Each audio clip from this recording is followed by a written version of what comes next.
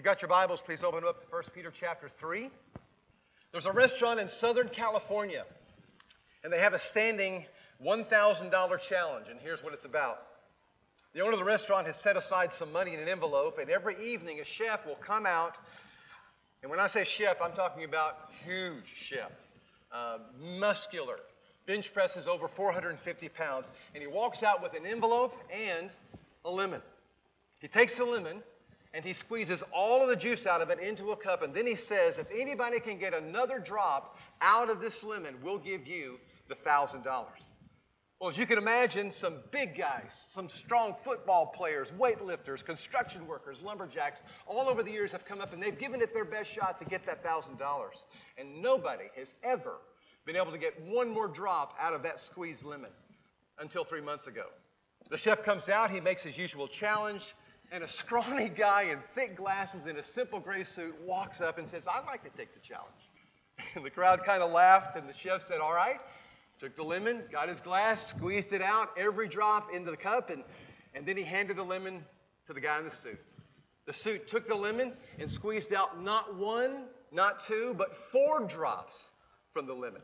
And the crowd went nuts. Well, the chef got out the envelope, gave him his $1,000, and said, now before I give this to you, I just need to know one thing. What do you do for a living? Are you ex-Green Beret? Are you undercover CIA? Are you a cage fighter or what? He said, no, IRS. Love that joke. And it's a great lead in to this true story. In 1986, an auditor in the IRS recognized that people had to be claiming more children on their tax returns than they actually had. And he figured that out because he was looking at the birth rates in America, and the two just did not coincide. And so he suspected there were some households reporting more children in it than they actually had given birth to. And so he made a recommendation to the Congress, and they passed it into a law that you now abide by. If you happen to have children and you claim them as the deductions, you have to put their social security number along with it. And an amazing thing happened in 1987. Just 1 year later, there were suddenly 7 million fewer children in America. That many people had lied on their tax returns. If you're visiting with us, we're in a series that I'm calling Enough Already. And I'm using that phrase because I really believe at this time in our country, the Spirit's nudging us to believe enough already. Enough already with the negativism. Because we have a living hope in a resurrected Savior. You just read it a few moments ago. So we don't have to live during a pandemic or any other time with a hopeless, anxious, negative outlook on life. Enough already with that. And enough already with discouragement. Particularly discouraging words. Words that belittle and degrade and make people look small. We saw last week that our words can bring life or they can bring death. They can be either helpful or they can be hurtful. So, Jesus gives us a mandate through the Spirit when He says, don't let any unwholesome talk come out of your mouth, but only that which offers grace and builds up the hearer. Now, the world may use the pandemic as an excuse for their words of grossness. But we're using our words for verbal graciousness. That's what we've committed to over the last couple of weeks. Now, for today's message, in lieu of that, I'm committing to speak the truth that I'm about to speak this morning as graciously as I can. But I do want to say this. Enough already of the lies. Enough already of the fake news. Enough already of the counterfeit and the overhyped. Now, you may not like what Jesus has to say about the truth today, but He will speak, I hope, through me, the truth in love. Because that's what He's asked us to do. He's the way, the truth, and the life, and He speaks that truth in love. And He's going to ask us as a church to do exactly the same, because the truth sets people free. It really does. Let's pray about that. Father, as we dive in this morning, we want to lift up our voices along with the Foursquare Church that meets here and ask that you allow them and us to experience your presence, your truth, because we so much want to know what's the way that you want us to live. And we're looking to you for that. We're trying. Some days we don't do a great job of that, but today we're coming to you, submitting ourselves under your word to hear from you about the truth and about how that needs to be a part of our lives. And God, I'm tired. It was a full day yesterday. We sent James home in as great a way as we possibly can. We're so thrilled that he gets to be with you today, and we long for the day that we can be there too. For we ask us in Jesus' name, and everyone said. Let me say it again. The truth can set you free. And that's regardless of the fact that in a recent survey, 65% of Americans believe it's okay to lie. 65% of Americans believe it's okay to lie. Hence the staggering number, 7 million people in 1986 who claimed on their tax returns children they did not have. But you know what's fascinating about that study is the second fact that I pulled out of it. 65% of people say it's okay to lie, but 0% said it was okay to lie to them. 0. In Jesus' Sermon on the Mount, he said to a very large crowd, ever so often you need to take the lid off of your heart and you need to look inside. Because the reason people murder people is because there's anger in that heart. And the reason people can commit adultery is because there's lust in that heart. And Jesus points to this text, or points us to this text to make this one thing clear, that if I can clean out my heart, then I'll start cleaning up my behavior. The same is true for what comes out of my mouth. In Luke 6 and verse 45, it says, out of the overflow of this heart, the mouth speaks. The mouth speaks. Now please note that. Because the words that come into a human's heart and take up residence there, let me say it again. Those words that come into the human heart through those holes in our faces, the eyes, the ears, and they take up residence there, they will come out. And that's what makes it so challenging, I think, to live in America in some ways. Because Americans can say whatever they want, whenever they want, wherever they want, and however they want. And that is actually protected by law in this country. We call that the freedom of speech. It's constitutional, and I think it's a great, great amendment. Well, social media has given us a platform to use that freedom of speech in a way that we have never had at our disposal. But I want to challenge you today with this thought. That may be all right for Americans, but it's not your right as a Christian. It's not. In 1 Corinthians chapter 6 and verse 20, the scripture says, you are not your own if you're Christian. You were bought with a price. Therefore, I'm asking you, the Spirit says, to glorify God with your bodies. Every part of your body, especially your mouth. And so, as a Christian, I can't say whatever I want, whenever I want, wherever I want, however I want. Because Jesus Christ has given me some very specific boundaries for His speech that comes out of my mouth. He says this, you've heard it said, you must not break your vows, that you must carry out your vows that you make to the Lord. But I'm saying to you, don't make any vows. Do not say by heaven, because heaven's God's throne. Do not say by earth, because the earth is His footstool. And do not say by Jerusalem, for Jerusalem is the city of the great King. Don't even say by my head, for you can't turn one hair white or black. Just simply say, yes, I will. Or no, I won't. Anything beyond that is from the evil one. Let that one soak from you. Now, a little historical context about this. In Jesus' day, when people would make a vow or take an oath or promise to something, or make a swear, I swear by heaven, or I swear by earth, or I swear by the temple, or I swear by Jerusalem. It went something along these lines. I swear by Jerusalem. The chariot only has 500 miles on it. I swear by the temple that by Tuesday I'll get you your money back. Okay? So that's how that worked in their day, similar to ours. Now, before you judge any Jew who would make a statement like that, we grew up making some of those statements. Cross my heart, hope to die, stick a needle in my eye. I swear on my mother's grave, as God is my witness. We say all those things. We attach them to statements that we've made, hoping that someone who's hearing us will go, I really, really mean this. No, really, honestly. And Jesus is trying to say, you don't need all that. Just let your yes be yes and your no be no. Or maybe this way, just say what you mean. Just say what you mean and mean what you say. If you promise it, deliver it. If you're making statements about something that's true, make sure it's true. Don't hope it's true. Make sure it's true. And certainly don't say one thing when you actually mean something entirely different. Some of you heard of the dating site OkCupid. Like many of the dating sites that you get on, you're asked to fill out an information sheet. And those who've managing this site said that 40% of men who've used this dating site click on the button that describes them as a genius. Now, women, you know, we all claim to be geniuses, right? We're just not public and we don't write it down, and you know better. We're not. But it's amazing how much we exaggerate the way we think about ourselves and sometimes even the things we say about ourselves. Another study in England underscores this truth by saying they did a study in prison of those housed there in England who were the most violent offenders, rapists, murderers, child molesters.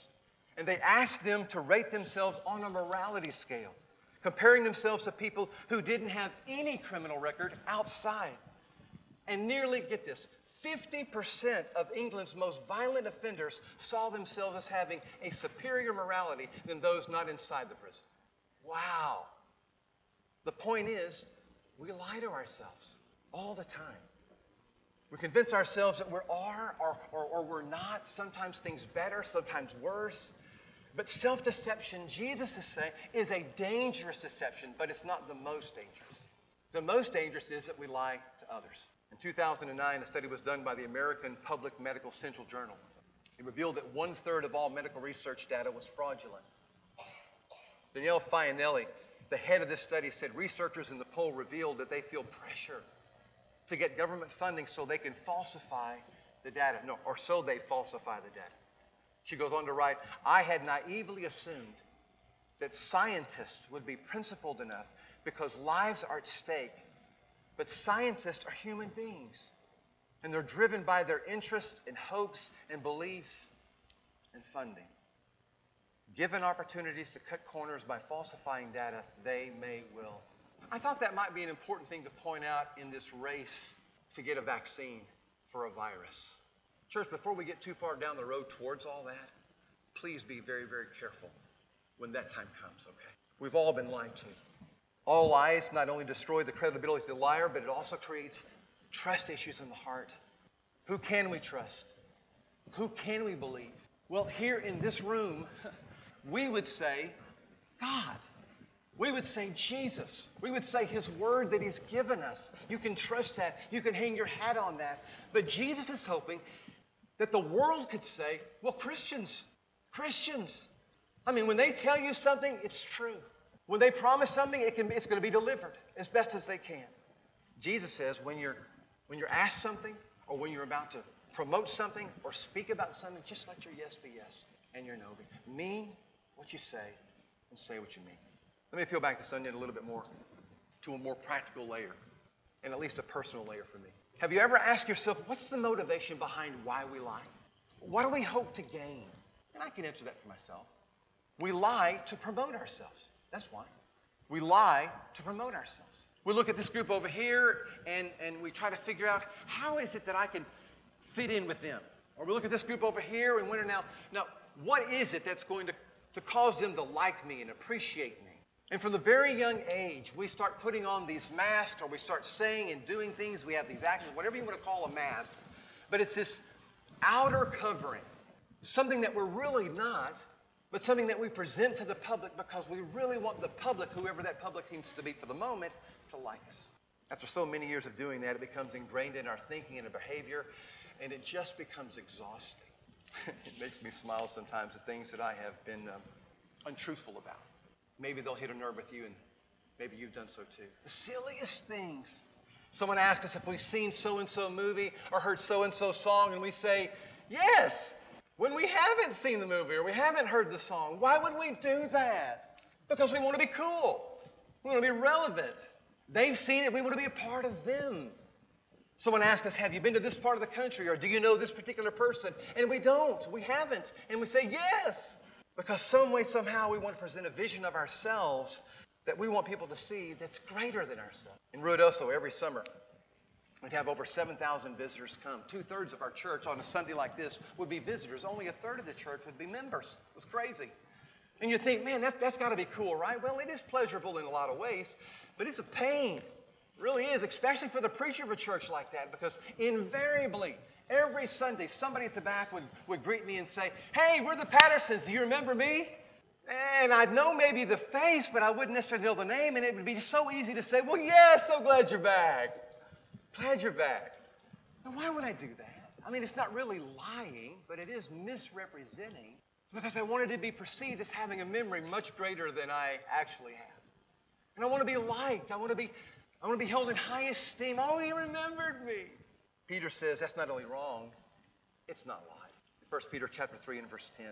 Peter says, whoever would love life and see good days must keep their tongue from evil and their lips from being deceitful, from deceitful speech. Let that one sink in for a minute. Because I know for sure everybody in this room wants to see good days and have a great life. I know you do. We're all in for that one, but we're not sure that's the key. I mean, making sure that my tongue says things that are good and uplifting and gracious, and making sure that nothing comes from my mouth that's deceitful or shades the truth. Really? That's the key to good days and a great life? Peter says that's where we got to start. We start there. This picture on the screen is a guy by the name of Michael Guglielmucci. How about that word? Michael Guglielmucci. He's a songwriter who wrote a song called The Healer. He wrote it for a great Christian band called Hillsong. He convinced thousands of people in Australia that he was dying of cancer and that this particular song that he wrote, which was a huge hit, was birthed out of that experience. Here he is on the picture leading worship. What you can't see is the oxygen tank next to him. Now, you can see the cannula that's around his nose, that little tube from which he was breathing. Well, as it turns out, Michael wrote the song, but he didn't have the cancer. And when he was asked why he would tell people that he did, he said, well, I just felt like it needed to have a sad story to make the song more compelling. Now, before you judge Michael, let's be honest. Haven't in some ways all of us done it? Presented ourselves in ways that we really weren't because we wanted to either fit in or have people admire or appreciate us for more than we really were? Lying just isn't out there. Jesus is trying to say to us this morning, it's in here and it needs to go out. It needs to get out. He says this in Mark chapter 8 and verse 36. What good would it be to get everything that you want? Have everybody appreciate you or like you that you want? Get all the money that you want? Have all the power, all the prestige that you want? But lose the real you. What could you ever trade your soul for? He hopes the answer is nothing. So let me pause right here and just say, you don't have to try to fake anything. You don't. You can't. We just can't. He sees everything. He knows everything. So we don't have to live with Him, at least, like we're faking it. Because He knows who we are. And He wants to give us the freedom to know that He knows, okay? And what I want to say on behalf of this church, you don't have to fake it here. You don't. Now, I know that you may feel there's the pressure to. Maybe some way, somehow, we've either let you down in some other ways or we've led you to believe. However, maybe from your own thoughts, maybe something. But I'm here to say this morning, you don't have to fake it here. You really don't. You get to be yourself here. You get to say, here's where I'm at. Will you help me get to where I need to be? How do I know? They let me preach here. From the first Sunday I was here, I told you I was a ragamuffin. I did. Because I wanted you to know it's okay to be one in public. I the last couple of weeks especially have tried to put some things out here to let you know I mess up. I mean, yeah, I want people to think of me more highly than I actually am, that I know people and names and I connect them better than... Well, I don't do that here. I did that back in Ruda, so, well, I don't do it here much. Oh, my goodness, because I don't need the hassle of people perceiving that I know them when I don't. I mentioned a couple of weeks ago something that I said to a secretary once, and I try not to say those things anymore, that I've done something that I really didn't get done because I could get it done in 5 minutes before she finds out. I just tell Vicki, I'm incompetent, I'm sorry, I didn't get it done. Greg might have pulled that off, or whoever before me, but I just didn't get that done. Because it's just too heavy to carry around.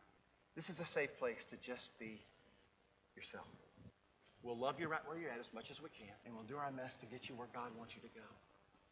And I just want to say this. You would be shocked if I told you all the things that this eldership and this leadership have helped people work through, because they can keep their mouth shut and be confidential. Be serious about saying, we love you right where you are, but we'll help you get to where God wants you.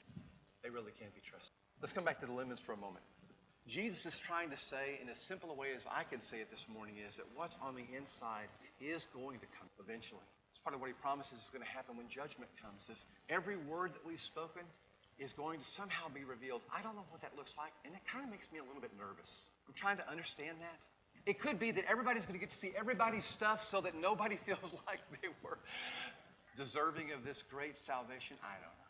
I don't know how all that's going to work out, but I do know this, that what's inside is going to come out. And God's saying something wonderful happens when you allow that to happen on purpose. That when I confess my sins to one another, there's healing there. It doesn't have to be put up on a billboard or spoken to the entire church, but there's something powerful about getting honest. He already knows. He's just wanting us to get honest with ourselves about who we are and what we're not.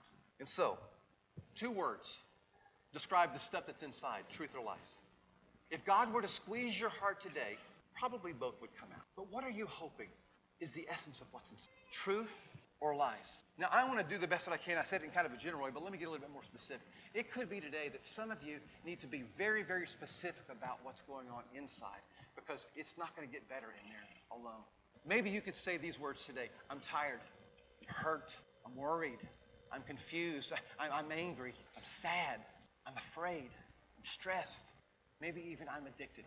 If God squoze your heart, if that's a word, what would come out right now? I know why we struggle, to be honest, with what's in there. Because we're afraid that once it comes out, I've lost control. God says, would you let me take control of that too? So let me help all of us today make the admission that I think some of us all need to hear. Life's hard. Life's a challenge. Being single's a challenge. Being married's a challenge. Being a parent, it's a challenge. Going to a job every day that you really don't like is a challenge. I mean, the mundane, this again, and then trying to have to fake it till you make it or act like you like it. All that stuff gets hard. Trying to keep your eye gate pure in this world as a man, hard. You don't have to go looking for it. It's just thrown up on your screen every time you just turn the thing on. Trying to be truthful in this world is hard. There's so much fake everything going on. What's really the truth? But what's in the heart is going to make its way out. You can't help it. Before cell phones, a 4th grade boy wanted a watch for Christmas. This is back in the old days when we actually wore those things. His grandfather had a Seiko that he really liked. And so he just told his mom and dad, that's what I want for Christmas. But not just once. He told them 1,000 times. Between November and Christmas, morning, noon, and night, I want to watch, I want to watch, I want to watch, I want to watch, I want to watch. So finally at breakfast one day, Dad said, listen, if you say watch one more time, that's one thing you're not getting for Christmas. Well, he did so good for a 4th grader. I mean, come on. Right up until Christmas Eve night, everybody was having dinner, and Dad said, let's bow for the blessing. And the little boy said, Dad, do you mind if I quote a scripture first before we pray? He said, sure, son, kind of proud. He said, Mark 13:37. And Jesus said to his disciples, what I say to you, I say to all. Watch.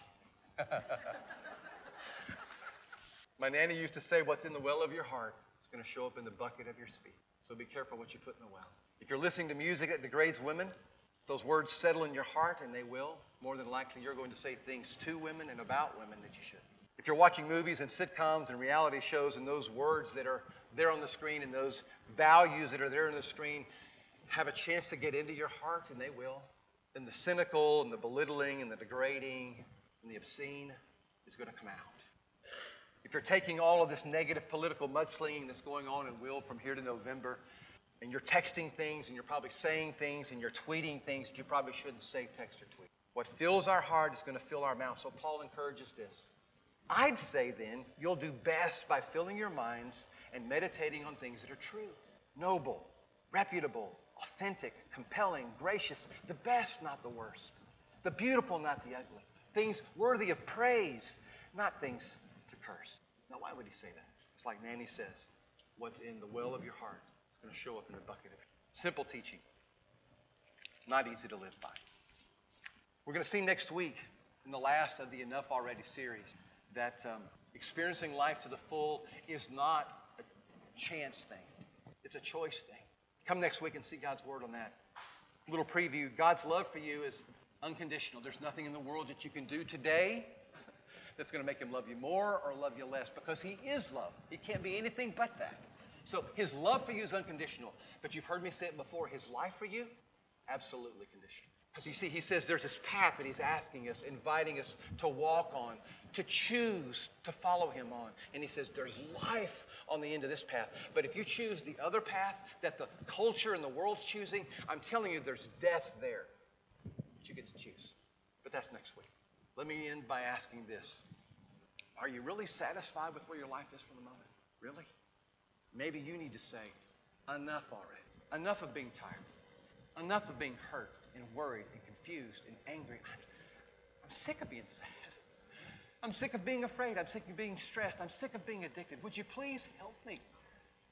I want you to know, yes. Yes, we will help. And I don't know if you want to come and share that with me, or if you want to find one of our elders or someone here that you feel close to and feel like is walking down that path towards life. But find them and share that with them. Just walk up and say, enough already. They'll know you mean business. And you know what? If you can't share that with us right now or some other person, would you do me a favor, please? Go home today, get out a sheet of paper, and just put at the top, enough already. God, and start writing. I don't care whether it's 1 page or 10 pages. Just start writing. What are you tired of? What are you sick of? What have you had enough of? He wants to get you out of it and through it and over to life. Because his son came. He said that. I came to give you life to the full. Now, there is this enemy out here who steals and kills and destroys. But I came that you might have life and have it abundantly. So I don't know what lies you've been listening to, but that's the truth that wants to set you free. It is. So get you some of it. Because in regards to this sermon, enough already. Father, thank you for your son. Thank you for your light that shines into our hearts, sometimes when we want it to and sometimes when we don't. And if it's shown today into some darkness, to some deception that we've either been deceiving ourselves or we've been deceiving other people, we're asking you to please not let us be until the truth comes out. And the truth begins to work in us. And the truth finally sets us free to be everything that you've dreamed for us and about. We want you to hear these songs of praise this morning. We thank you that you welcome liars to the table. Not to stay liars, but to leave those lies and to walk away forgiven and free. And so as we praise you now, we pray that you change our hearts, mold our hearts, forgive our hearts, whatever needs to take place. And then we just want to say thank you in advance for welcoming us to your table of grace today. In Jesus' name, and everybody said.